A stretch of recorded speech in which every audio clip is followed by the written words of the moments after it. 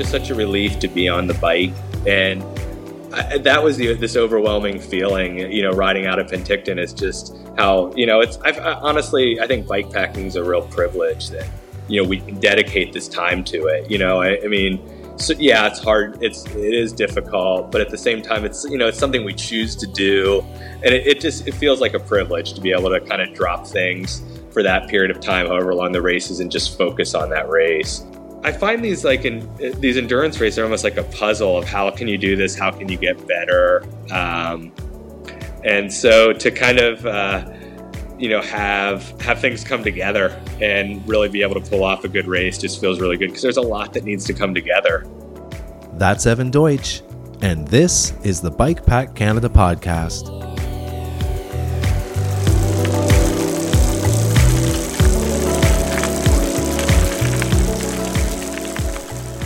Hi Steve, it's Tim Bulger up here in Edmonton. I finally got out for an overnight trip, rode my bike down to Pigeon Lake. It's 11 p.m. I'm just arriving, setting up a spot right next to the lake with this natural spring stream running next to my spot. Should be a great night. Talk to you soon, mate.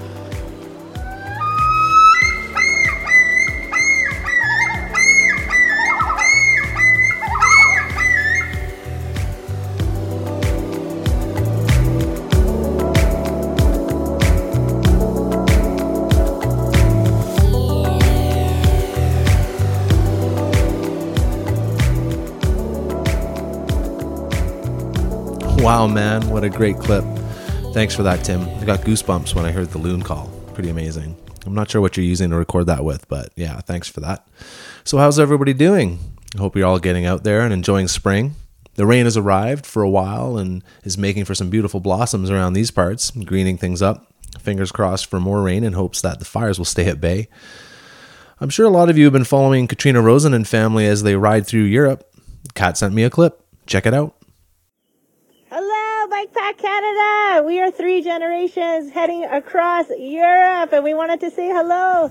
Hello! Woo! We are at 900 and how many? 99! 999 kilometers. We are nearly at our 1,000, and we wanted to bring you along for the ride.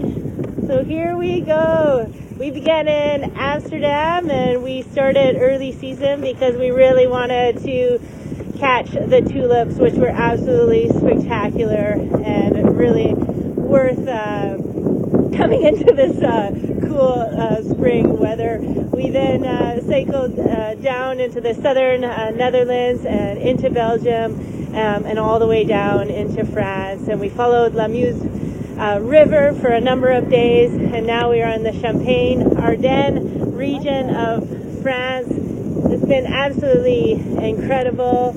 We've been navigating and riding a number of small bike paths, gravel roads, cobblestone routes, and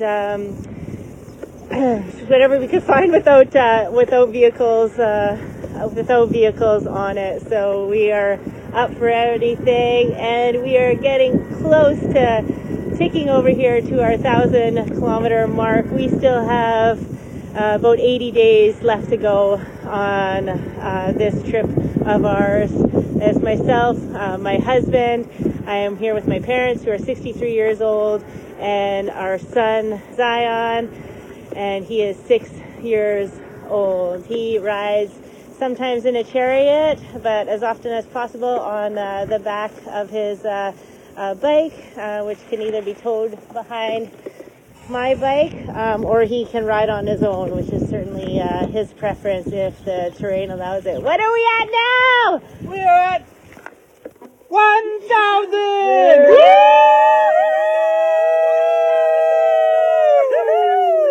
Way to go, everyone! That's Yes. Woo! What do you think, Zion? Hooray! Woohoo!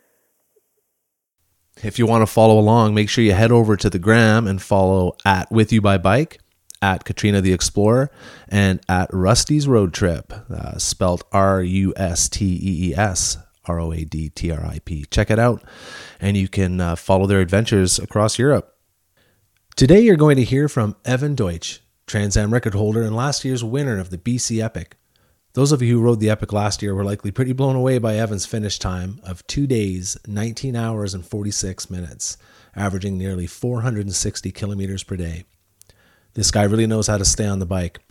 We chat a bit about training, meditation, and mindset. Evan is a super down-to-earth guy, and it was my honor to chat with him. Hopefully this episode will fire up some of you who plan on riding the Epic this year. And now I bring you Evan Deutsch. Right? Like just trying to do something meaningful and challenging and suffer kind of. Absolutely. You know? You didn't have to shave. Look at you. You're all smooth. I know. You have like a 1 in 7 chance of getting me clean shaven. So yeah, my 1 day a week that I did shave. Yeah. And you're in palliative care, is that right? Yeah. I did emergency medicine. That was my training and background. And then I've been doing palliative medicine. I switched over about 4 or 5 years ago. Yeah. And that must be pretty challenging, eh? Yeah, definitely. The bike packing is kind of a nice break from it. A nice reprieve, I'm sure. It is, definitely. Yeah. Can you hear me okay through? Absolutely. Okay. Absolutely. So are you on your computer? No, just my phone. Okay. Make sure you have some juice. Yeah. Just in case it goes. I plug my phone in. Let me see. 61%. I think I'm good. All right. Well, video burns a lot. Battery here if need be. Oh, you do? Okay. Of course. Yeah. We all have those kicking around. I know. Well, thanks for taking the time to talk to us. Yeah, no, I appreciate you taking the time. Oh, it's fine. I've been, it's coming up on race season and I feel like I'm a bit behind the 8 ball because, I want to talk to you. I want to talk to Leonard. I want to talk to Jonathan Hayward. I want to talk to Nathan about the Lost Elephant. Do you know about that race? Do you know the Lost Elephant? No. So I live in, which one is that? I live in Invermere. So that's one that starts in Cranbrook. Which is just kind of, south of here. And it comes right through my town. And it goes up over a couple pretty gnarly passes. And then it takes off kind of on the east. We live in the Rocky Mountain Trench, right? So it kind of goes up the Purcell mountainside of it through there. And then it crosses and then you go kind of on the rocky side. So it's, how far is it? 550? 550? Yeah, that's a nice distance. Yeah. I think so. I think people were finishing that in like 3 days, kind of 3 to 4 days. Yeah. Eric Ross, he won it. He single speeded it. I'm thinking about single speeding it this year. Yeah. I don't know. I ride single speed trail, but I've never bike packed single speed.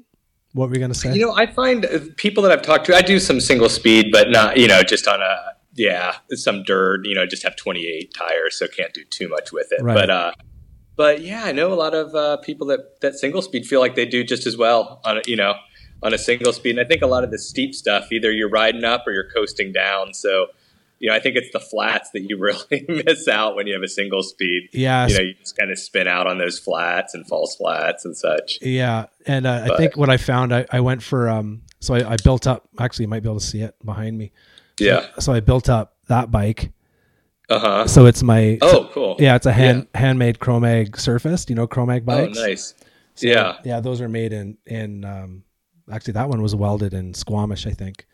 But it's just a 29er, and that's my trail bike, and I usually ride that single speed. But what I rode in the BC Epic was my Chromag fat bike with 27 plus.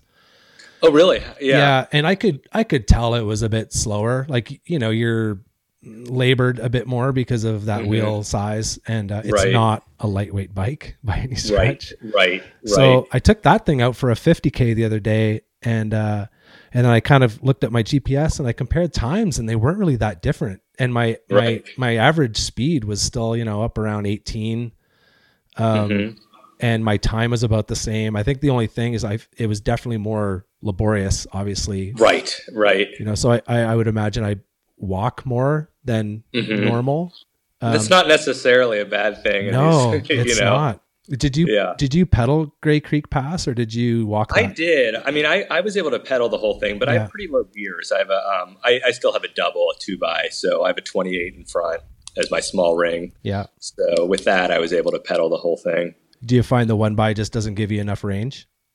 Yeah, I prefer a 2x. I've just, I have ridden 1x, but I just like the bigger gear range. And I don't know, I'm just so accustomed to shifting up front. and that I actually prefer it, but I know that's a little different than most people. I like that quick shift where you can just drop, in front. Oh yeah, for sure. Just right, like instant low gear. It's like bang, instant low gear. I never, I'm not anticipating well enough. I can quickly go into a low gear. So I still like a 2x, but I know I'm getting, it's getting outdated, but I like the range. I heard people still experimenting with 3x even. Right. I know. I think it's a bit heavy, but to have that Christmas gear that you can just drop into and just like, oh God, spin that gear for a while. Absolutely. Yeah. I rode 1x and I walked most of, I'd say 75% of Gray Creek Pass, I think. Yeah. And you know what? It felt awesome because my you butt, get a little break. Yeah, my butt was so chapped. I've got to get my chamois game worked out. Actually, I'm dropping my chamois. I got a Cell Anatomica that I'm going to try. Yeah. Drop that. And then I still passed people walking. Yeah. So, I mean, my rule of thumb is if I'm going below 4 miles an hour, I might as well be walking. Yeah. Get a break. Yeah. Mine was, I think, 5K an hour. And then actually, as soon as my feet touched the ground, it was like, that feeling of just instant comfort. Like, it's like your endorphins go, oh yeah, that's what I wanted. I wanted to walk. Yeah. Absolutely. So it was awesome. Yeah. So, fill everyone in on your background. Okay, so in terms of the bike packing and such, or just maybe I tried to find some race history on you. I always try to do a bit of research on people I talk to, and there doesn't seem to be a whole lot on you that I could find. Yeah. Well, no, I did. I really didn't. I got into cycling pretty late in life. I didn't start cycling till well after college.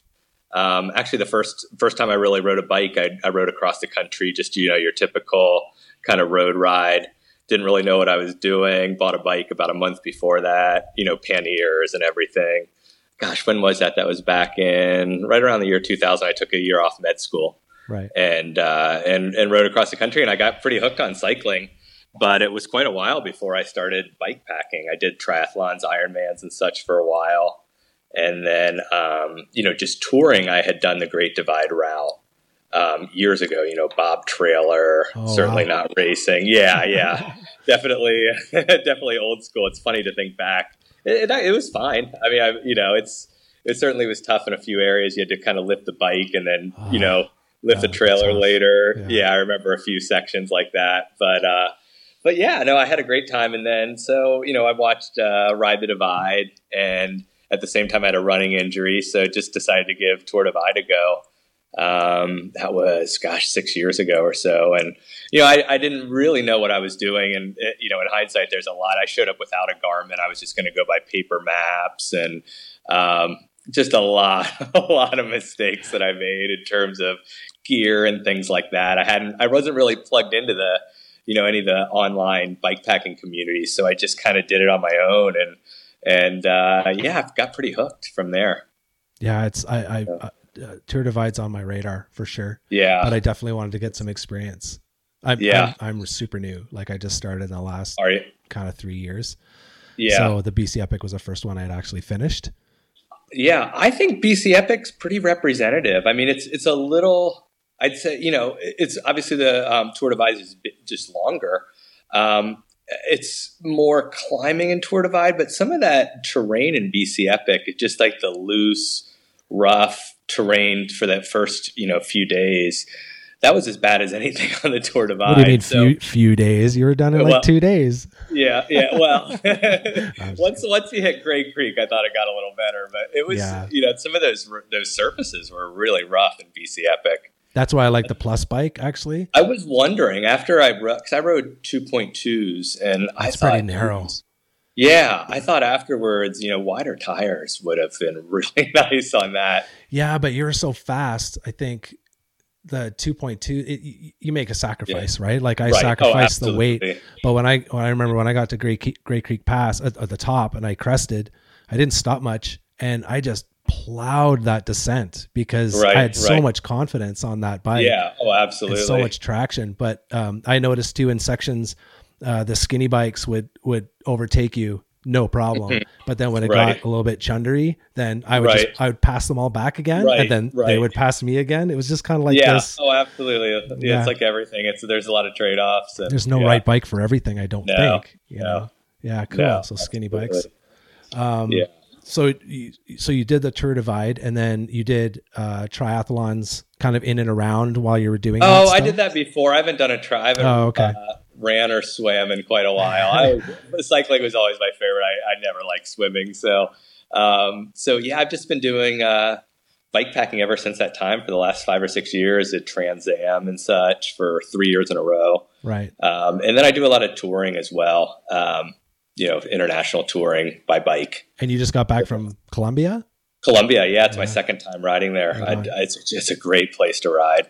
Wonderful country, it really is. Just extremely, extremely mountainous. I mean, it's tough riding. They have 3 mountain chains that run from the north to the south, and if you go from one to the other, dropping down and then back up, it's pretty brutal. But you're just kind of touring it though, right? You're not in a hurry. Yeah, exactly. Not in a hurry. I mean, the first time I did it solo. This last time I did it with a friend of mine who I'd met in previous bike packing races. So we rode together for 3 weeks, and I mean, we still pulled off some pretty good distances, but we just stay in towns, and it was nice. I mean, there's dirt roads everywhere, so it's a really nice place to ride. Yeah. Cool. So then, what was your first ultra? Like first race. Yeah, like your first ultra race. Yeah. Tour Divide. Yeah. Sorry. So I misunderstood. I thought you said you toured that, but you raced that. So I toured it many years ago, just with a Bob trailer, not even the whole thing. Right, I got those mixed up. At that time, it was right at the border, Canadian-U.S. border. It started there, and I got down to Steamboat Springs, and I didn't have any more. I had to get back into school. I didn't have any more time. So, right. So then, I went back and raced it, and it was certainly a learning experience. It was a great experience. How did you do?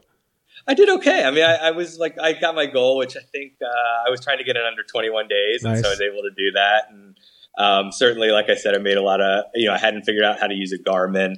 I actually bought a Garmin in Banff with the advice of one of the other riders. But I still, if using a Garmin, there's a learning curve, and I hadn't really figured out how to. It was an E-Trex and zooming in and out. I hadn't really quite figured it all out, but it was a good learning experience. And then I went back the next year actually and did it again. Did a little better, but it took me a while to kind of really commit to sort of pushing it and kind of quote unquote racing it. I mean, I certainly pushed myself hard. But, it's kind of a different level when you're really, kind of really racing it. So, like 14 days. I know. It's a remarkable number. I just, I have a hard time seeing that beaten. But, less than 14 days. Yeah, it's an amazing record. Well, I was looking at your stats actually today, over the last few days. And I was kind of blown away by the Trans Am. What were you doing? 450K a day? Yeah, I think it averaged. I always have to do my math. 411. Sorry, yeah. Yeah, that sounds right. That sounds right. Yeah, but on the BC Epic, I kind of calculated you were roughly 450. Yeah, I mean, oh my god. Yeah. I will say this, obviously the Trans Am is just over a bigger period of time. On the BC Epic, I could not have continued that, Right. That's like a short track race for you compared to the Trans Am. Well, I mean, I destroyed myself in those couple days. And, whereas the Trans Am, obviously you have to pace. And I think, it's interesting. I think everyone thinks they're going to go further, when they think about what they can do on a mountain bike and going to the road. But the Trans Am's pretty tough in terms of getting in your mileage because stopping takes the same amount of time, whether you're on a mountain bike or road bike. And then you can hit long sections of wind. Oh, yeah. I mean, that's the thing that destroys you on the roads. There's those windy sections. And so, those were certainly two good experiences, 2 good races. Yeah, I think my biggest day was 285. And I was 285, that's fantastic. Yeah. I mean, that's the thing. It's your personal journey, right? But, I mean, it's all sort of relative to, and I mean, if you would ask me if I could have done that, 5 years ago, I would have said absolutely not. I remember the first year I did the Tour Divide, Mike Hall won it. And that just, the distances the leaders were putting in it didn't seem fathomable to me. I couldn't believe it. And I couldn't imagine sort of committing yourself to that. So for me, it took some, I know some people just start out and they hit it right away. It took me a while to like realize that I could do that and Right. kind of have the confidence to even try it. Right. And you don't know, right, until you kind of get out there and just, absolutely, you know, you set some reachable goals, and then, right, you know, if you can exceed those goals, even by a few K, that's a win, right? You can kind of, right. you know, Absolutely. base your courage around Absolutely. that. That's amazing. Yeah. So like, what do you do so what kind of training did you put in for the BC Epic, say? So, you know, it was interesting. I mean, the BC Epic, I was really sort of proud of that result because I wasn't in my best shape going in. Like the Trans Am, I had really trained and really planned and sort of had everything dialed. I think, you know, BC Epic, I wasn't able to get as much time in on the bike last summer. We had a lot of things going on with my family, and I had actually thought I was going to try to do the Tour Divide, and I just couldn't. I just didn't have the time, and there was a lot going on. And so, so BC Epic, you know, I got in a few good rides right before, and I think what really helped me there was just, you know, I just enjoyed it so much. So I don't think I was in my absolute best fitness, but I think what I've learned is that's not the most important thing. You know, it's time on the bike. It's kind of enjoying yourself. It's like really pushing. And I certainly got into a nice rhythm with the BC Epic. So I hadn't really trained as specifically for that like I had, say, for the Trans Am, where I was really like had kind of built right into it. So I think for the BC Epic, you know, part of it was I was pretty fresh, so I kind of had a lot of energy in my legs. And you know what I can distinctly remember, I didn't feel very good like the first part of the first day. But once we hit Penticton and like there's this just beautiful climb. Oh yeah, I remember that one. Out of Penticton, the sun through the meadows and the flowers and stuff. Oh, it was just I just felt so good, and it was just so nice to be on the bike. And I think that's it's a nice feeling in these bike packing is like, you know, there's a lot to do on the bike, but that's all you have to do. You know, you turn off your phone.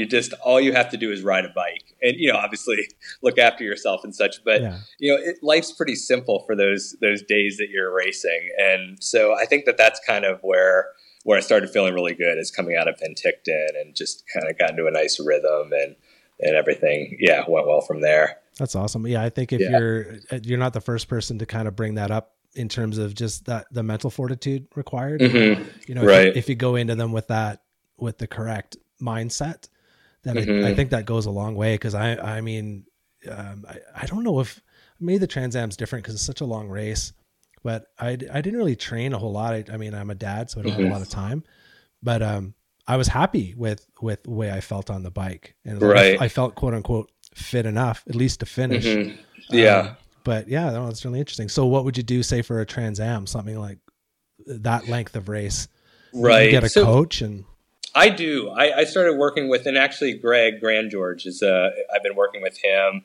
Janie works with him as well. And she's the one who introduced me. And I really enjoy working with him. So he raced the BC Epic. It was his first bike packing race. So it was kind of fun so I've been working with him, and you know, for me, I like it because I sort of like having these small goals, you know, each day, this is the ride. And of course, if weather is good or, you know, you can deviate from the plan, you know, if you know, as things change, riding with friends and such, but it's sort of, I like having sort of a set plan. And otherwise when I'm on my own, I'm like, gosh, should I ride longer? Should I go less? Am I tired? Yeah. So it's kind of nice having someone design workouts, and, you know, especially if it's before work or really bad weather, I'll do some training on the indoors on the trainer. So those are good focused workouts. And, you know, for instance, I can get up, do an hour and a half before work, and that's like the equivalent of a much longer ride outside. It's so time efficient. So, you know, I ride outdoors as much as I can, but sometimes time just doesn't allow for it. So he really, you know, is good with getting interesting and tough, challenging workouts for that. So really it's more, your training's more about aerobic base and time on the saddle kind of thing? Yeah, I would say this. I would say it's more intensity than time. Oh, okay. So that's maybe something different. And I think maybe for people doing their first bike packing race, I think, you know, getting time in on the saddle and getting comfortable that you can spend that time on the saddle is probably really important. I feel like, you know, I kind of know I can sit on a bike now for a long time. So I focus more on, you know, a little higher intensity, shorter rides. You know, I probably won't ride more than 8 or 10 hours leading into a big race now, you know, at a time. Right. So, you know, but but that's also because I've had some experience with it. So, I think that is something to, that's important, is to be comfortable, or know that you can be comfortable long hours on a bike. Now that I feel like I can do that, I can focus a little more on higher intensity riding, which I like. So, and there's some great gravel routes out of Portland, and good group rides and things like that. So I can certainly take advantage of those.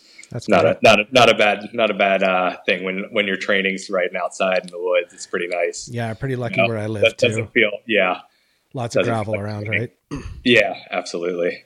How is your weather up there right now? It's beautiful right now. Yeah. I walked home in a t-shirt. Nice. It's nice. I love fat biking, but it's super right. nice not to have to layer up to go anywhere. Right, absolutely. Yeah. And then riding, my pizza cutter bike with the 235s. It's just so light and nimble. It's crazy. Yeah. After riding the beast all winter. Yeah. That's awesome. So how do you spend your off season? Do you have an off season? Like, do you fat bike or? Oh, I take time off the bike, certainly, at the end of sort of a racing season, but Portland's rideable all year round. It's rainy, it's cold. You definitely need good rain gear. But it's pretty rideable. And then, having Columbia in February it was a pretty nice break. We had a pretty rough February here. So to be able to get away for 3 weeks, in the sun, was quite a treat. Broke up winter quite a bit. Yeah. Well, out here, we got a lot of sun out here and not very much rain. And that's a bit of a problem with the fires. Right. So I know absolutely last year was a pretty fiery summer. Awful fiery year. We didn't get a lot of snowpack this year, which I think is going to be great for the Tour Divide. Actually, I'm not sure through the Rockies. I imagine they didn't get much snowpack either. Montana's actually well above average. Oh, really? I read 140% compared, geez. So they're well above average. Yeah. I guess it just depends where you are, right? In the country. Pockets. Yeah. I think that's the one. I guess it doesn't matter, but there's no consistency with these races, right? No, it's so weather dependent and 100% weather dependent. Yeah. Yeah. And would you ever, actually I was going to ask this about the Trans Am as well, because you did it is it 2015 or 2016? You did it westbound. I've done it the primary way, which was, you can ride it westbound. Most people ride eastbound. So that's the way I've done it every time. Oh, I thought I saw that you went the other way. In the case of those races though, do you think that, there's a difference? Cause when I look at the Trans Am, it looks fairly quote unquote flat, like say 2/3 across the country. Then you get into the Rockies. And then I kind of was thinking, oh, well, by then you're probably kind of warmed up a little bit. Yeah. Well, what's interesting about that route is if you look at the profile, kind of zoomed out, so to speak, it looks, you have your bigger mountains out west, but more climbing per distance is actually in the east. The second half of the race is definitely harder. It's short, steep climbs. You go through the Ozarks, which are just brutal. It's just constant up and down. Even on the road, it's what kind of percent grades are those out there? It's a good question. The highways never go much above 8, but I'm going to guess in the Ozarks, it's well above that sort of gradient. Yeah. It's a good question, but I bet you're 14, 16 in places. Oh, that's so steep. Holy cow. I would guess. Because I'm thinking of some of the roads in Portland that I know, run that high, and then the Appalachians. I'm not saying you're hitting those gradients all the time, but definitely a lot steeper than a highway gradient, which is 6 to 8% at most. Those are punchy climbs though. Especially when you've been on the bike for 10 days or. Yeah, absolutely. Oh, gosh. So it's kind of interesting. I think I think most people would say the eastern part is the harder of the two. So tell me, what was your, because I kind of wanted to talk to you just more primarily about the BC Epic, just to kind of give people a bit of a taste, who haven't done it before, kind of what they signed up for. What was can you tell us your story?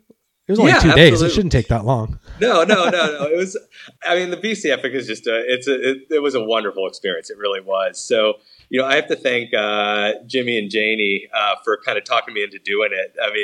I wasn't certain I was going to even race. And so I knew they were going up, and they made it easy. They picked me up from the airport.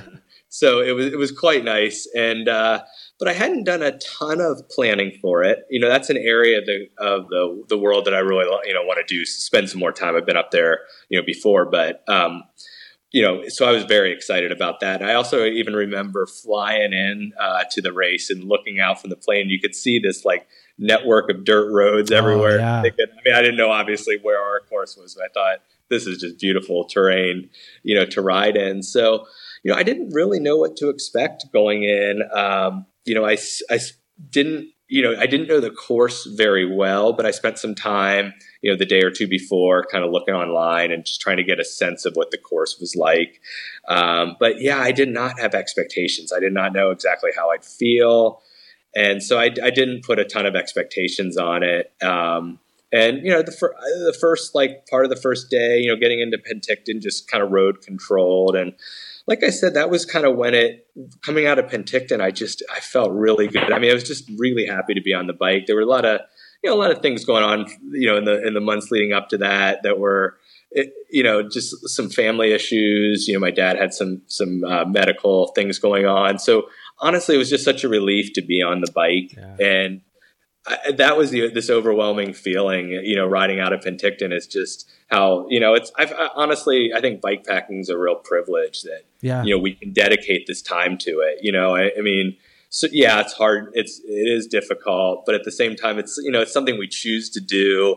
And it feels like a privilege to be able to kind of drop things for that period of time, however long the race is, and just focus on that race. Yeah. And so, yeah, it was coming out of Penticton that I just really felt great. And, decided to push through the night. I wasn't sure I was going to do that. And, that first night riding, going past Hydraulic Lake and, it was just a beautiful ride. I remember, water crossings, trestles, it's when you're riding at night, it's a bit of a blur looking back. Totally. But yeah. I remember, it was such a nice night to ride, and weather was actually quite good.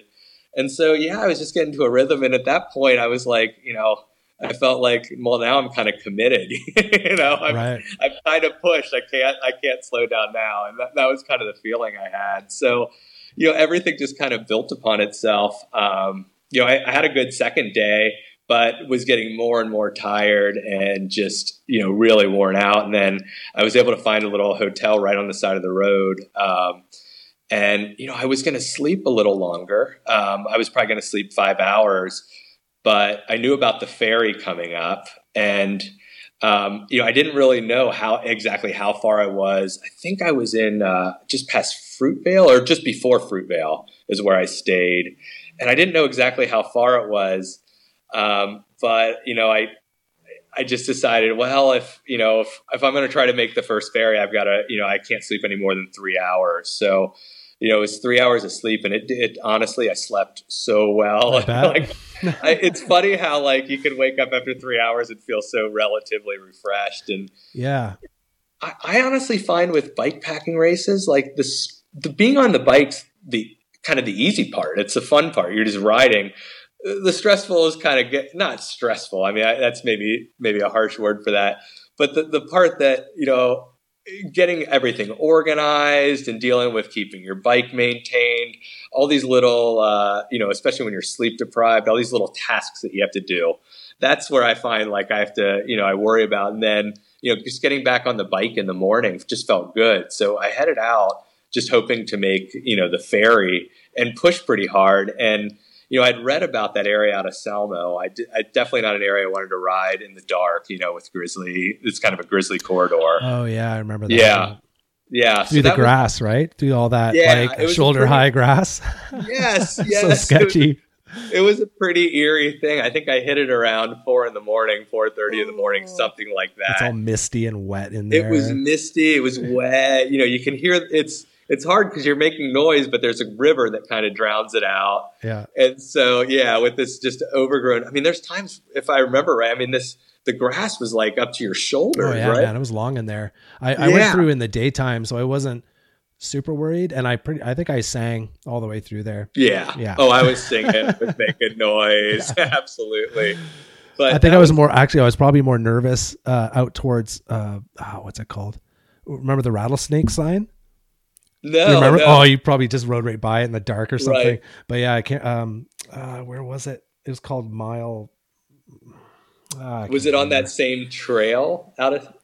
No, I can't remember where it was. It's all a blur, like you said. I rode at night a lot. I love riding in the dark, but it's such a blur to me. Like I don't remember much. Yeah, it's a blur. I it's funny. There's vivid memories, but I can't necessarily put them in chronological order, right? Like, when was that? When did I? Yeah, but yeah, it was fun. I mean, it was funny.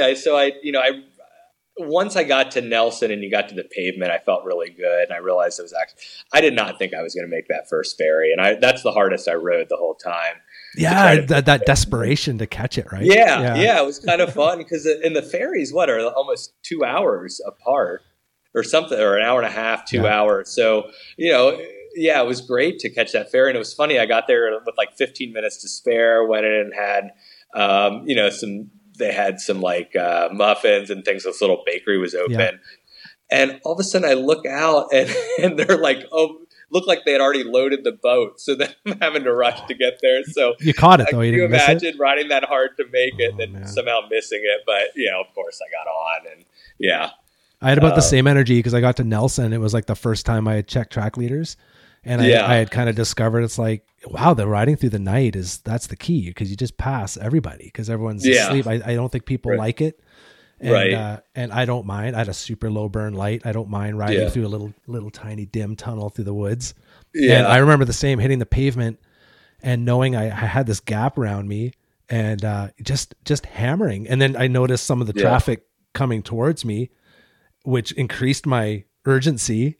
Right. And then, if I can get that ferry, that's going to buy me 2 hours.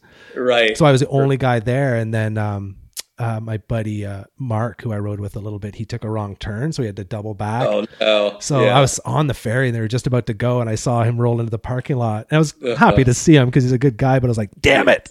There goes your 2 hours. Right. So that was like basically halfway through your race. You got to the Balfour Ferry about halfway. Yeah. Yeah, or let's see. Actually, I mean, it was it was halfway. Oh, it was the third. Yeah. So I'd rode through the first night, then a little bit of sleep, and so it was the morning of day 3 that I got to the ferry, and so I mean that was a nice relief to get over the ferry, and then obviously at Grace Creek after that, and I love Grace Creek. I mean that was my favorite part of the route. Yeah. I like the. So I think. I was just going to say for people, in terms of like route description for people looking at doing it, I mean, get your perspective on this, but it's like the first half of the route, it's a lot of steady climbing, but it's really the surface that was a real challenge, but not huge climbs. And then once you get to Gray Creek, that second half, obviously Gray Creek's just a huge climb. And that's, so it's kind of almost like once you cross the ferry, it's just different terrain. It's bigger, longer climbs after that. It kind of opens up and then opens exactly. Big wide roads. Not a lot of traffic. Like there was no traffic on Gray Creek Pass. I don't think not one vehicle. And what is that? All the way over to Kimberly is 100 and some odd K, right? It's got to be at least that. And I didn't see anything like no. And the first bit I know between Princeton and Penticton, there was a lot of quad traffic on the road and a little bit of side by side traffic. So that's where I found it got a bit kind of challenging where, a lot of chunder and baby heads and you're just like, you couldn't just sit and kind of relax. But then like you said, after Princeton, like that big climb. And then after Penticton, I got to Penticton in the dark. And then, so I rode up to Chute Lake and that was wonderful. It was just such a beautiful, you kind of go above the vineyards and it's beautiful. It is a beautiful route. Yeah. Even if you ride half of it in scratch, it's just awesome. It's just such a great journey. I love it. Yeah. But it's a mentally tough race. Just like you said, you can never get into a rhythm or comfortable, especially the first part of the course, just those surfaces. Yeah. They're rocky and, it's just, you're constantly getting kind of banged around. And I remember at one point we're on like a little bit of a trail and it's kind of this rough trail and you're just paralleling this beautiful paved road. And you I forget where that was. I remember it was on day 2 and I was just like, oh my gosh. Can I just go on there for just a little bit? just for a couple kilometers. That's so funny. it's pretty unforgiving, but no, it was a great route. It was really funny is so after Kimberly, I felt great. I got to Kimberly, and then you start riding and you're on the bike path for a while. Yeah, you coast to Cranbrook. It's like this downhill, and I just felt like, oh, okay, great. And I'm doing, the math in my head. I'm like, oh, I'll be in by midnight. This is great. And I actually saw Leonard on the road right before you turn off. I think it's at Crow's Nest Highway. Yeah. And, again, now you've just had like 30, 40K where you're flying. And so I said to him, oh, hey, how's the rest of the course? And he said, it's fine. And it was starting to rain at that point. And so I thought, oh, good. Okay, the rest of the course is going to be fast. And then, you turn off and that last like 60 kilometers was brutal. That's probably the hardest thing I've ever done on a bike. Because you're close. And you're close. Yeah. And honestly, it's kind of funny in hindsight because Leonard afterwards, he's like, I probably underestimated. There are some pretty hard sections. I mean, it was just a quick like, hey, how's the rest of the course? Good. And in my head, I'm thinking like paved bike path the whole way home. And it was rough. Did you ride through there like that last 60K where you were in the dark? Oh, completely in the dark. Was it hard to navigate? 4 a.m. Very hard to navigate. I think I did a lot of extra kilometers. And I think, honestly, some of it was just, I was tired and reading my Garmin, but there were times where I was just trying to stay on the line. It's kind of open, rocky fields. Yeah, there was a double, in the daytime, because I went through in the day, it's basically a super vague double track, and it's just covered in baby heads, bowling balls, right? And then there's a couple sections where even walking was a challenge. Like you're just like a goat, just scrambling over bowling balls. And I couldn't imagine doing that in the dark. I was going to say in the dark, it was just disorienting because it was almost like I couldn't tell what was up or down. At one point I looked over and there was like a drop off right off the trail. I mean, I had no idea. It was to my right. I can't even remember where it was. Right before you drop down into the valley, right? Yeah. It's just that last night was such a blur, and there was, I hit a lot of, there was a fair bit of rain, and basically the mud was just so sticky that it was just basically it was unrideable for a while. So I'd have to walk through sections, but so much of it got into my drivetrain and it was just crusted in there like cement.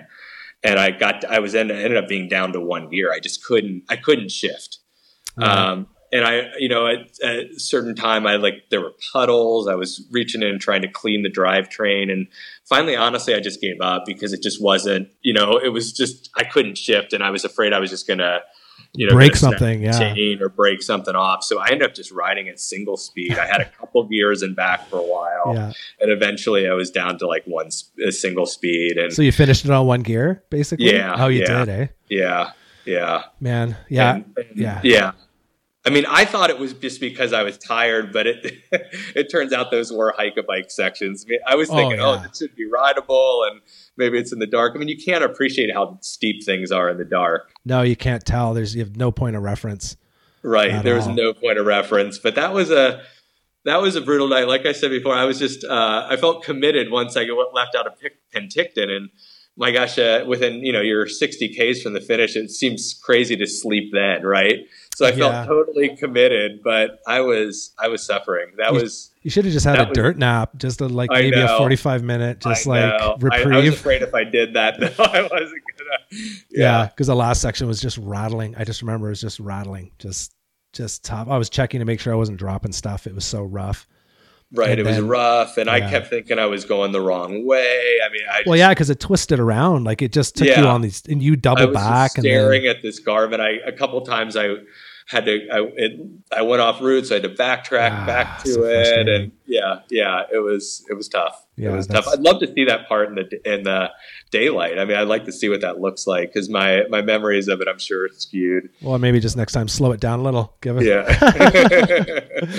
Yeah. It is an awesome route. Did you see Dion at all? I didn't. I didn't. So, he was ahead of me day one, and then coming down towards Beaverdale, actually, I came in and I just accidentally just took the wrong turn. And as I started to realize it, I swung around. I think I went left when you should have gone right. Just real quickly realized it on my Garmin. And right then I shined a light on someone's tent. And it turns out it was his. Oh, yeah. He had just set up his tent. So I kind of felt bad. And then, when I was sleeping before Salmo, I guess he passed me and then was sleeping. So honestly, I wasn't following the tracker, and I didn't really know where he was, and so I wasn't very aware of that. I think I remember looking at the ferry, so I had a sense then, but didn't really check again. So for all I knew, he was coming up, in the middle of the night, the last night. I really wasn't sure. I probably could have stopped and checked the tracker. I just didn't. I think I remember Dion saying something about how he recalled getting flashed, his tent getting flashed, and he was like, damn it, I got to get up and go now. I know. Because he figured it was you. Unintentional, I promise. No, we actually had a chance to hang out after the race. He's a great guy. Oh, yeah. Really, really good guy. It was just, it was honestly, the race was just full of nice people. I mean, that's what I remember is just it's a chilled vibe, good vibe. And yeah, I really, really like that. And like I said, I was really pleased. I surprised myself. I mean, I rode a lot better than I expected I would, and felt really good out there. So, it was a great run, man. It was awesome. I think a lot of people were just blown away by that time. Yeah. So you think Leonard's going to go out and try to beat it this year? He should. Didn't he just get done with his Everesting? I think he does it in a week. Oh, week. Okay. I think so. I'll keep my eye on that. Yeah. I think it's April 11th. Yeah, I hope he does. I hope he does. We're going to have a chat too, probably this week or next week. Oh, good. Yeah. Yeah, to talk about that. Leonard was great. I really appreciate it. He was there at the finish, which was really nice. Yeah. For him to be there, because it's kind of, I was so cold coming in. Oh, no doubt. Yeah. He helped me get some food, and yeah. I was like, I had a donut hole over me the whole time. Honestly, it only rained on me in Kimberley. Oh, really? Yeah. And then when I left Kimberley on that coast down to Cranbrook, from then on, it was fine. I just got rained on for maybe an hour. Otherwise, I really wouldn't have had to bring my rain gear at all. Yeah. I did okay until Grace Creek, there was a little bit of, it snowed just a little bit at the top, but that was kind of cool. I mean, it wasn't heavy. It was kind of cool to get the snow, and then you descend. It's actually quite hot. Yeah. Once you descend down. So it's kind of a cool change of temperatures, but the last night I got the rain pretty heavy. I definitely did not time that well, but well, you can't time that. I know. Yeah. What do you do? Just got to keep moving forward. But yeah, it was just, honestly, it was a great experience. And Leonard, I think, does a really good job of organizing. I felt badly that he got an injury. So I hope he can have a good go this year. Yeah. I like the vibe in Merritt too. That was really surprising. It really was. Yeah. Absolutely. Very welcoming. And the mayor was so awesome. Very welcoming. Yeah. Absolutely. It's good for these little communities. These things are really good for them. Mm-hmm. I think you go to these little towns. I think Beaverdale is where I grabbed some food, and they had some amazing food and coffee there. Yeah. For the little bit I stopped there, it was amazing. Yeah. I'm trying to remember what town it was on day 2, because it was Canada Day, right? Right. Day 2. Yeah. And I remember I rode kind of through a parade. There were about 30 or 40 cyclists, and all of a sudden I couldn't really get past them, so I rode with them for a bit. Were you throwing candy? Were you throwing gummy bears off your bike? Yeah. Happy Canada Day. I was grabbing the gummy bears. Yeah. Give me some candy. Oh, that's so funny. So with the races that you've done, do you have kind of a general philosophy of or you don't have to tell us your strategy, but oh no, I mean I don't race I really just do one or maybe 2 big races a year. So, I think it's taken me time, but I think I've kind of figured out, what sort of power I can ride and what I can maintain, and sort of learning and that, I think that takes some time to develop, is when you're tired, does that mean that you should push through, or are you really tired enough that you need to rest? Right. That sort of thing. But, honestly, I think maybe the one thing I do, I shouldn't say it's different, but maybe that when I race is I try not to focus on what other people are doing. Meaning I kind of look at it if I'm going for my best time, it's I'm going for my best time. It shouldn't be influenced by what someone else is doing. Not really. Right. And so, I tend to, just kind of, sometimes it's fun to be aware of where other people are. And, you can use that sort of as motivation. but not to the point where I think you ride away from what you can do, either too fast to stay with someone or, yeah. So I think, I just, when I race, I just kind of go for my own best time. And, I feel like if I do my best and someone's faster, they're faster, there's nothing I can do about that. Or they just didn't have a mechanical or right. These big races, a lot of luck comes into play. There's no question. Like you said, mechanicals, all sorts of stuff. Yeah. I think that's the thing that I kind of took with me from the first race I scratched on is just ride your own race. It's if, I don't mind riding by myself. So if I end up riding alone, which I kind of almost prefer sometimes just to be by myself. Yeah. Just ride your own race. I think that's good, wise advice for sure. Yeah. And I think I like, I do, like I said, I do a lot of touring and race, and it's a different experience. I mean, I kind of enjoy that sort of singular focus that you get with racing. You're not making a whole lot of decisions of, oh, should I stop here? Should I do this? You're kind of committed to racing, and it's just this sort of singular focus. And I frankly, I enjoy that. Yeah. And I think it kind of gets you into like riding at times that you otherwise wouldn't. And you can appreciate, riding through the sun, being up for sunrise and sunset is awesome. It's a beautiful thing. Yeah. That was one of my little tiny goals because, again, inexperience, but I wanted to ride over 24 hours. I mean, I still stopped from time to time, but I didn't sleep for like 25 and a half hours. Was that on your first day or your? That was, or like day I think two? it was my because I did it in over 4 days, like 4 days, 4 hours. I think it was just that third day. And I remember, so I slept somewhere around Wardner. There. I just remember I was just sleep riding and I was weaving back and forth and I didn't have caffeine with me. I kind of wish I had a supplement where I could kind of just give myself a little buzz and keep going. But it's a cool experience and I kind of wanted to see if I would hallucinate. Because I hear a little bit about that. And I did. I had some mild hallucinations where my brain was just making up stuff to just fill in the blank space. And it's always in the dark.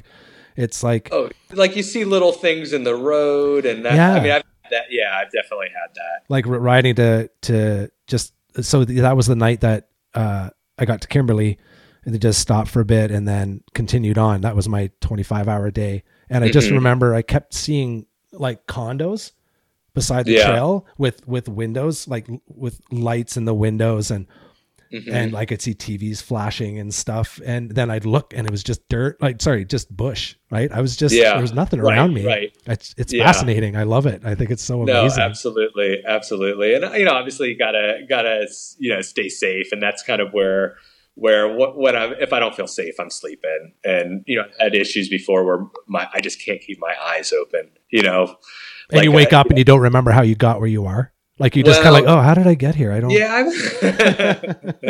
So was BC Epic for you? Was that the longest race you've done, or what other? I attempted in 2017. I tried the Alberta Rocky 700.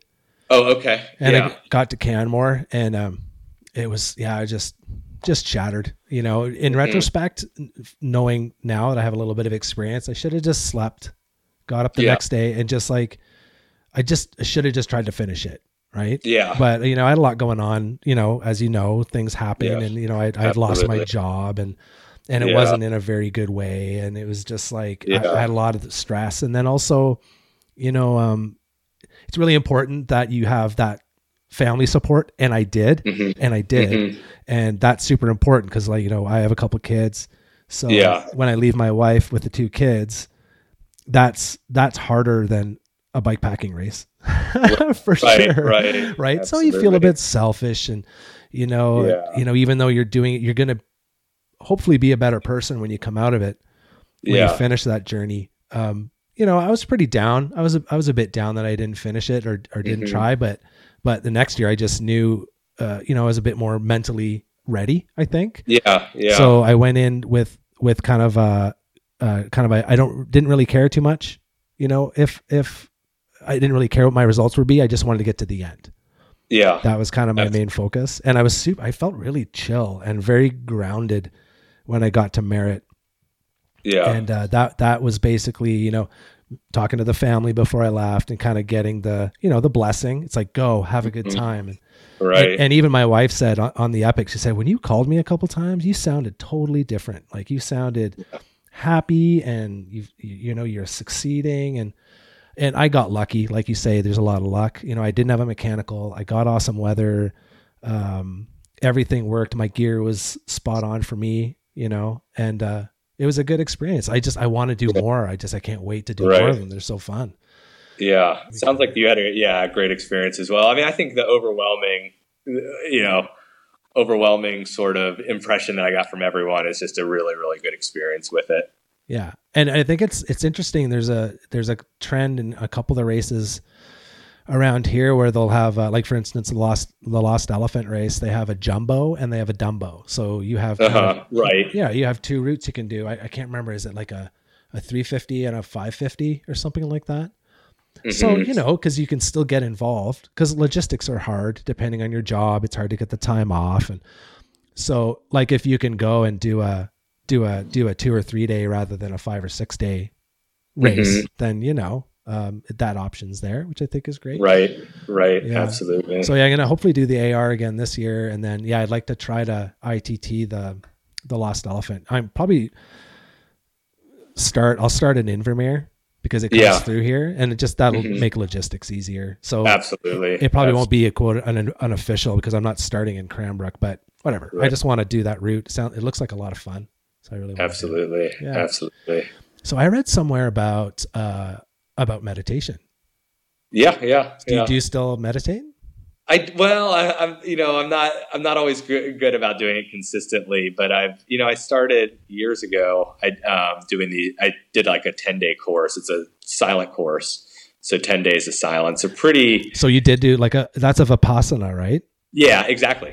I didn't know much about it. I found out about it the night before. I was traveling in India and was interested in looking at a course, and I happened upon it. And I showed up really not knowing what to expect. And it's challenging. I mean, it really is. I think it's one of the best things. It may be the best way I could spend 10 days. But I frankly find it in many ways harder than like bike packing. Just the silence. So they're hard. I've done a number of those 10-day courses now, I think 5 or 6 over the years. And then I'm intermittently good or bad about doing it consistently, a little bit on again, off again. It's hard to maintain, doing it, but it's something I think as move towards a little less physical activity. I think that's something I'd be more, start focusing more on. But yeah, I've done the Vipassana and done a number of the 10-day courses and then some shorter courses. And I'd say it's one of the, it's a good experience for me. It really is. It's good for me. It's hard.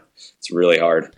Yeah. I've heard that it's actually quite physically hard because you need to sit in one place for how many hours? Oh, I mean, you sit for an hour at a time, but there's like 11 or 12 hours of meditation per day. Wow.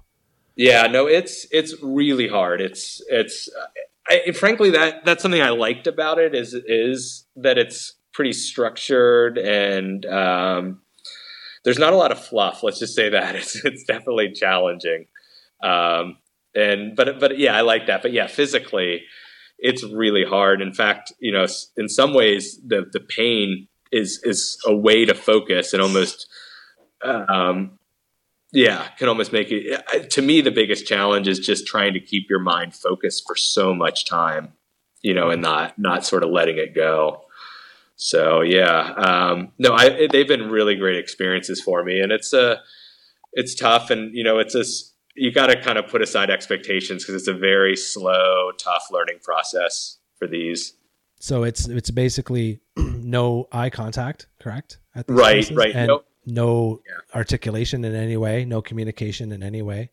Right, exactly. But the last day that you speak with others, no books. The sort of idea is, it's just logistically not possible to just do it on your own. But the idea is it's almost like you want to act as if you're on your own. And then, meals are provided. It's all volunteer basis. And so I volunteered for some, courses as well.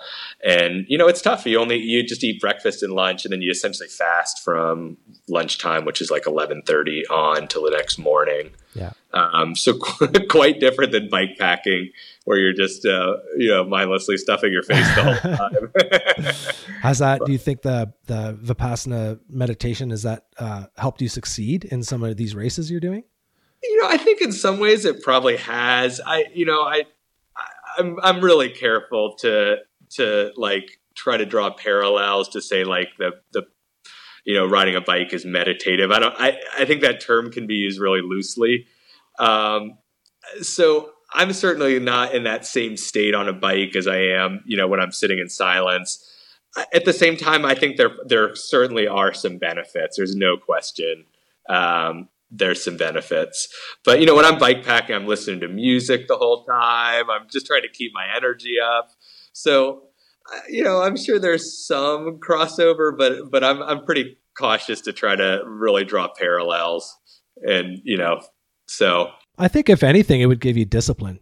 Like it gives you a ton of discipline, and it really does. And yeah, I mean, I certainly struggle through these courses. 10 days, it feels like a long time. Yeah. So it's man, I don't know if I could do it. I'm so inflexible. Like, I don't know how I would actually sit on the floor for an hour.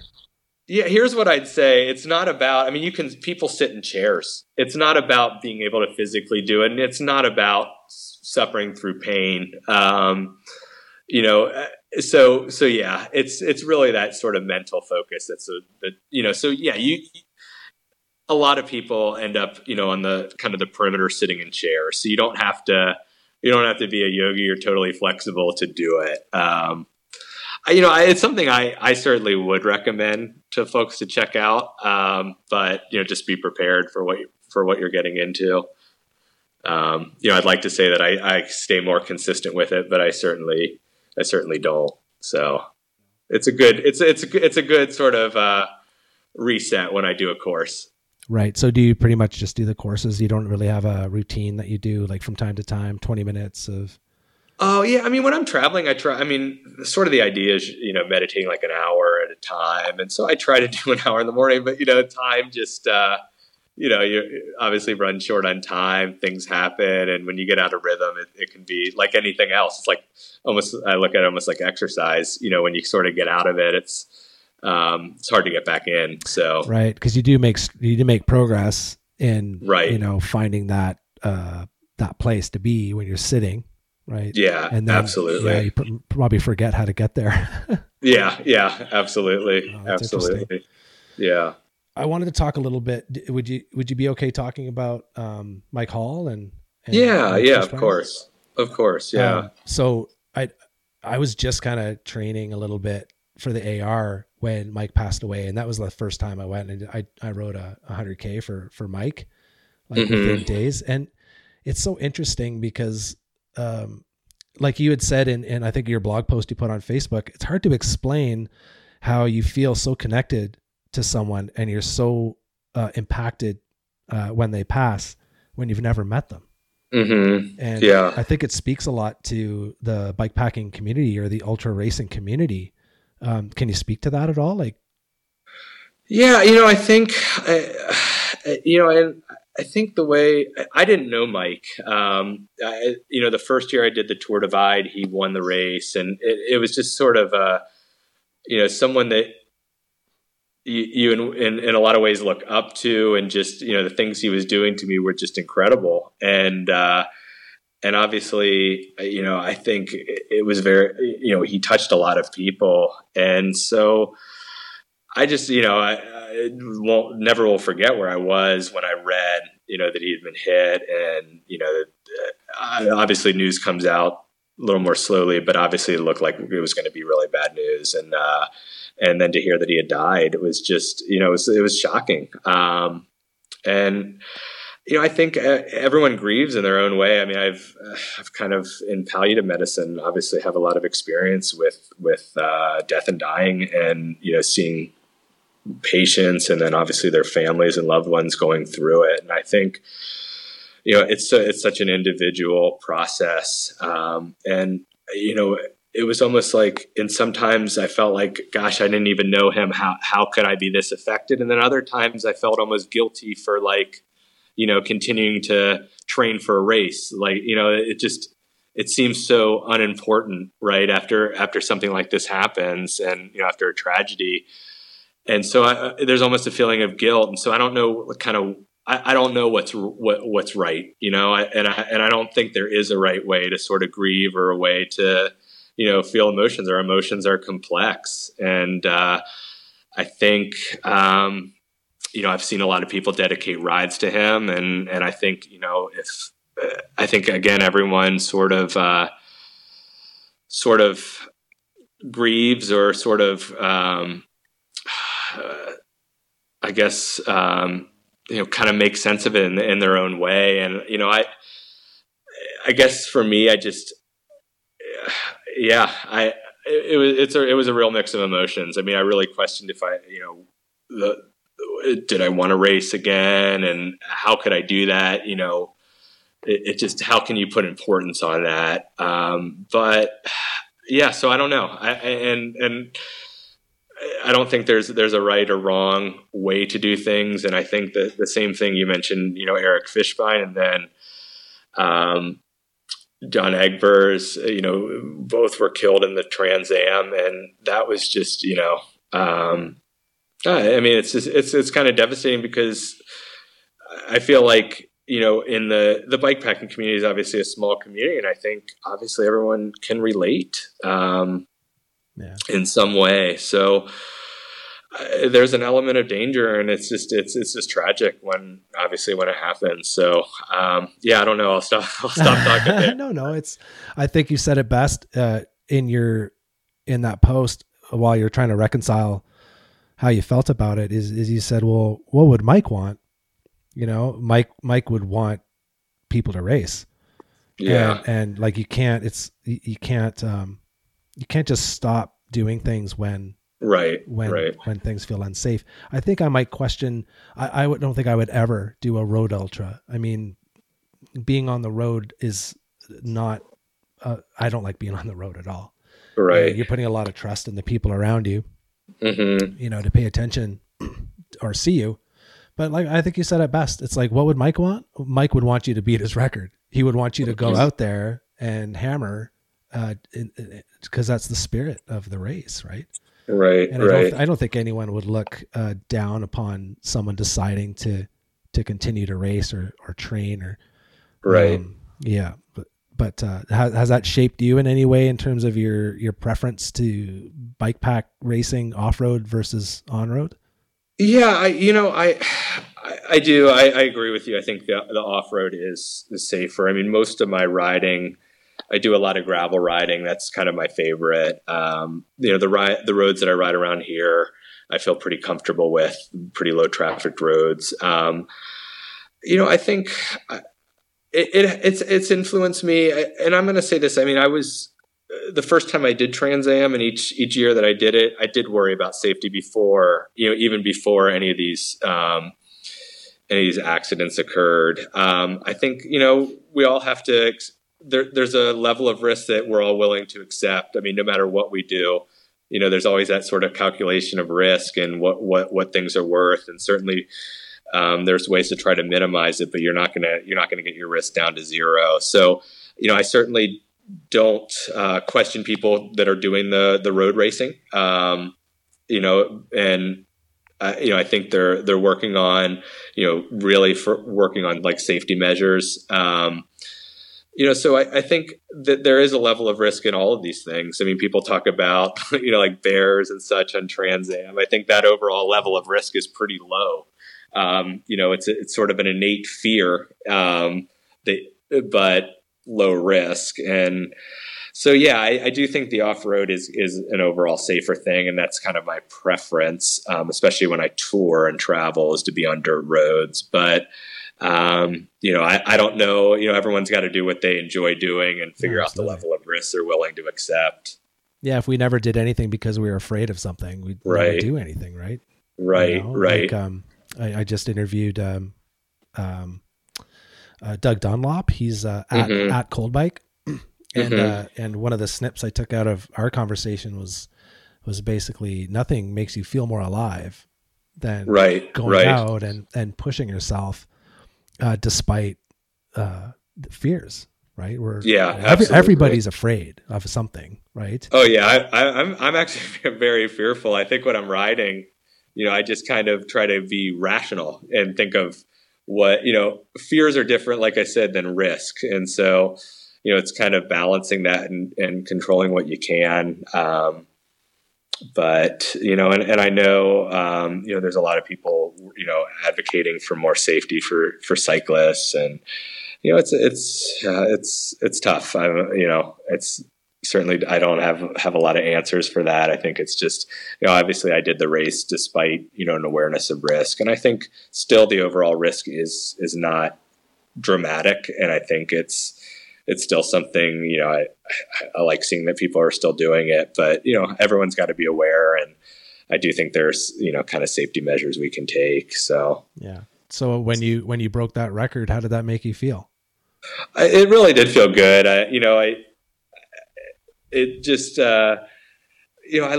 find these these endurance races are almost like a puzzle of how can you do this? How can you get better?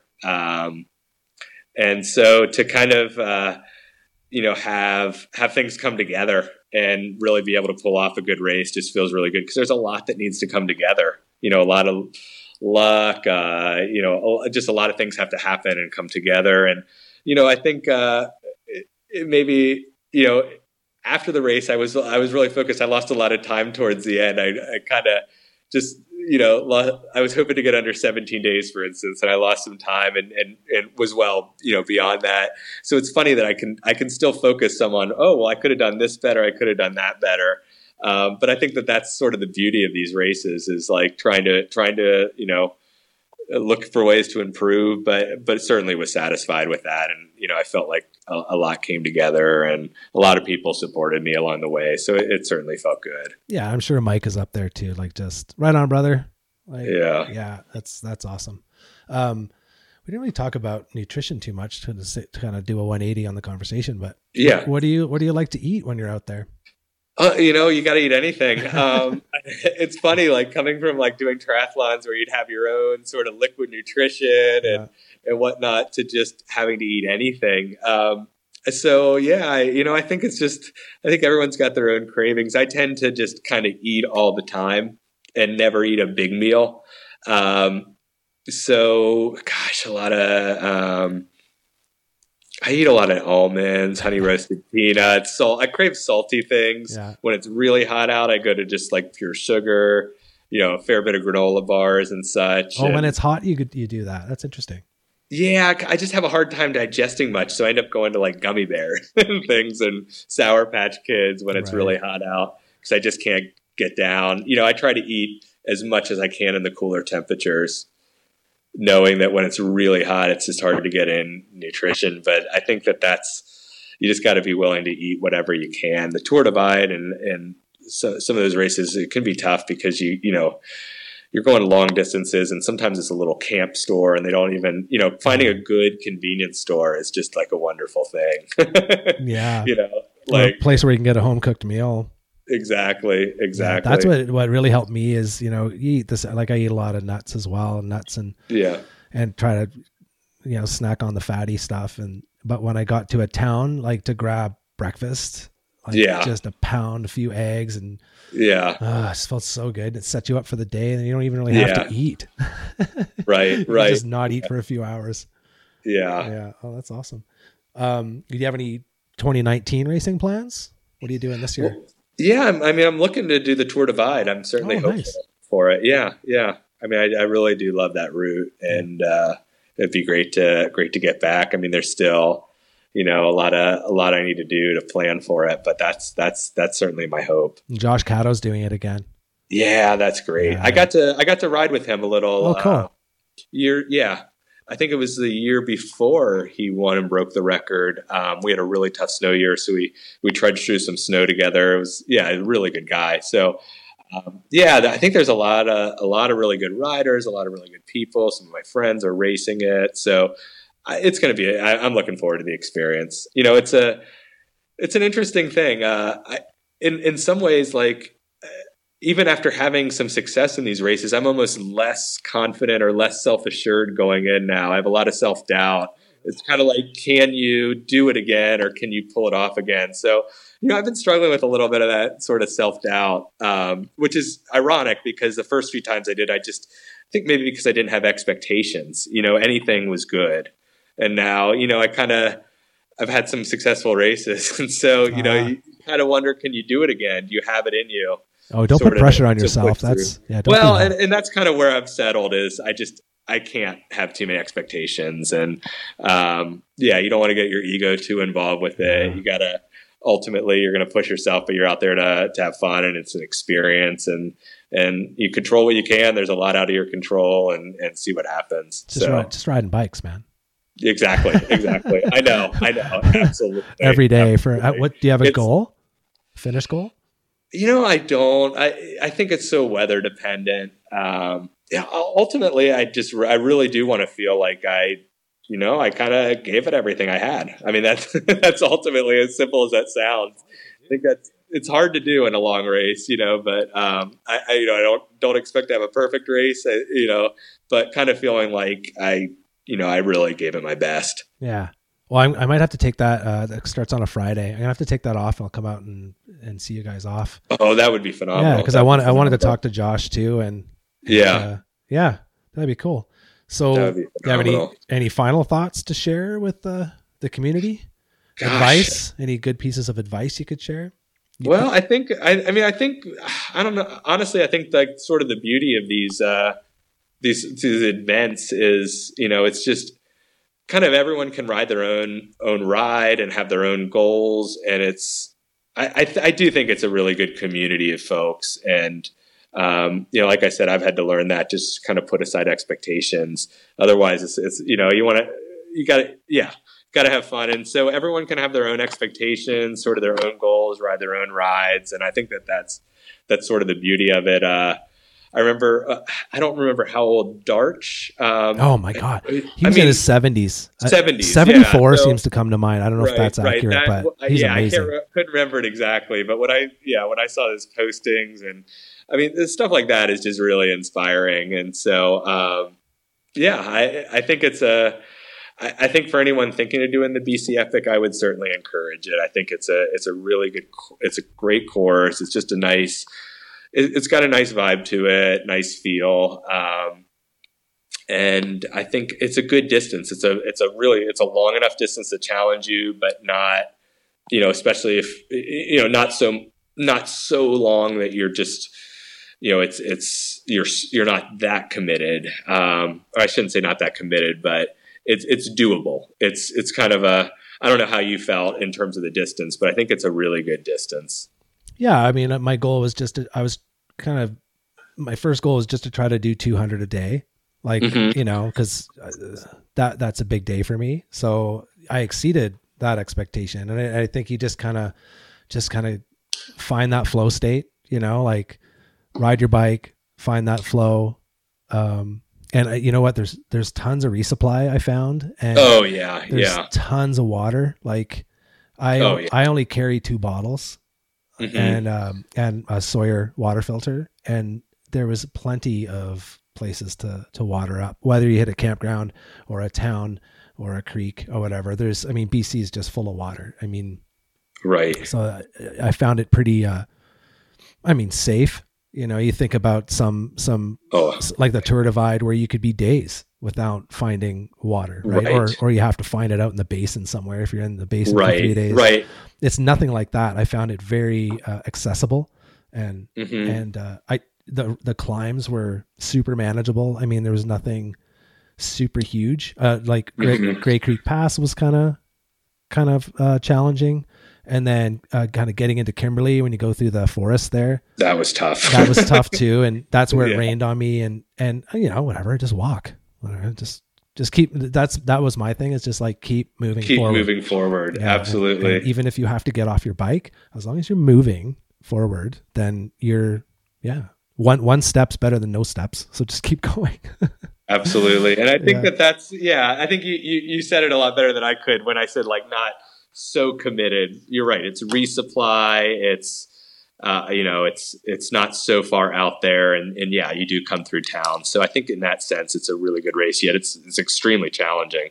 It is. And it's not super remote. Like you're not, right. It feels really remote in spots, but you're never far from a town. Like you could easily walk out and there's enough people, especially on the rail trail. There's lots of people around generally. So absolutely. Yeah. Absolutely. Awesome. And I think like you said, keep moving forward. And I think you go through these emotional ups and downs, and everyone does. And I think that's kind of the key, is not to react too much to it, just to kind of take it as it is and keep working through it. I mean, it's never as good as it feel when you're at your, when things are good, and it's never as bad when things feel really bad. So, it's just kind of that not reacting to, overreacting to things, and, working through those tough spots. But, I find like overwhelmingly these races are fun. I mean, they're, when I first looked into doing them, it just seemed like, oh my gosh, you're riding all the time. That's just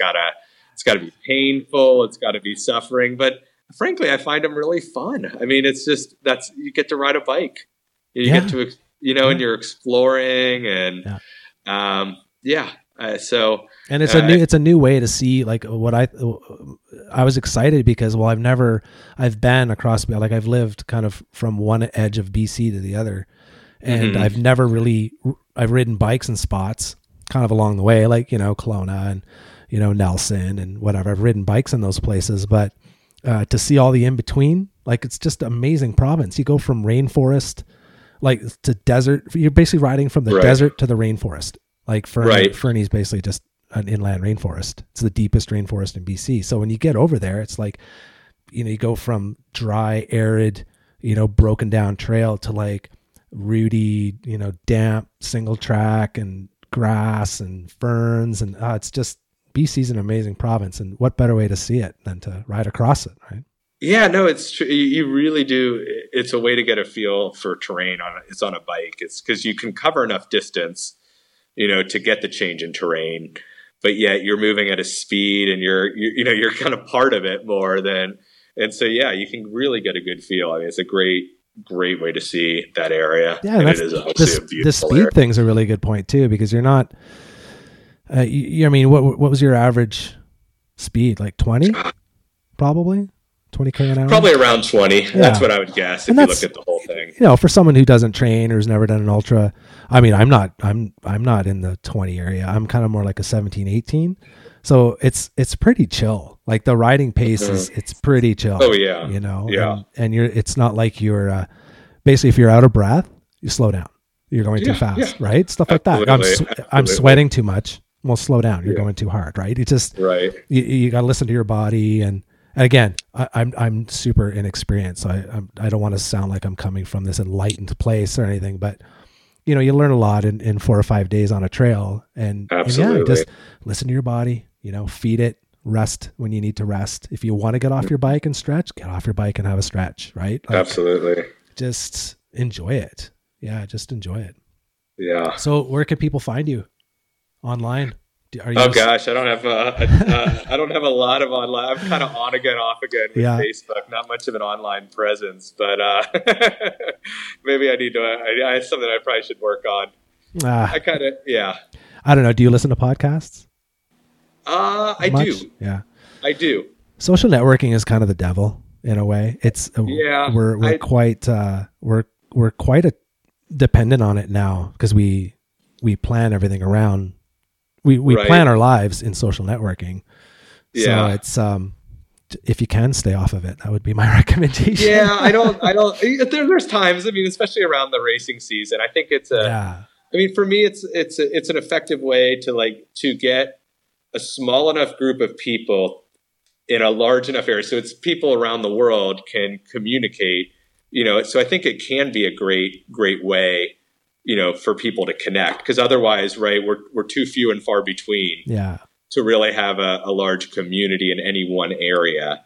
So I think it can be really effective. But I find that being on Facebook too much for me, or any of the social media, just isn't the the healthiest or most positive thing. So I do it in in moderation. Let's say that. Yeah, that's good advice right there.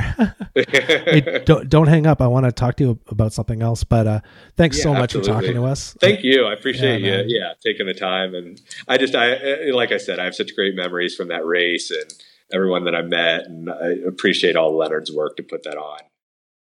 I want to thank Evan again for his time, and I hope you are as inspired as I am after that conversation. For those of you riding the BC Epic this summer, enjoy your journey. It's a beautiful route showcasing BC's diversity. All you have to do is keep moving forward. Send your voice clips and comments to bikepackcanadapodcast@gmail.com. And until next time, get out there, ride bikes, sleep in the woods, and keep the rubber side down.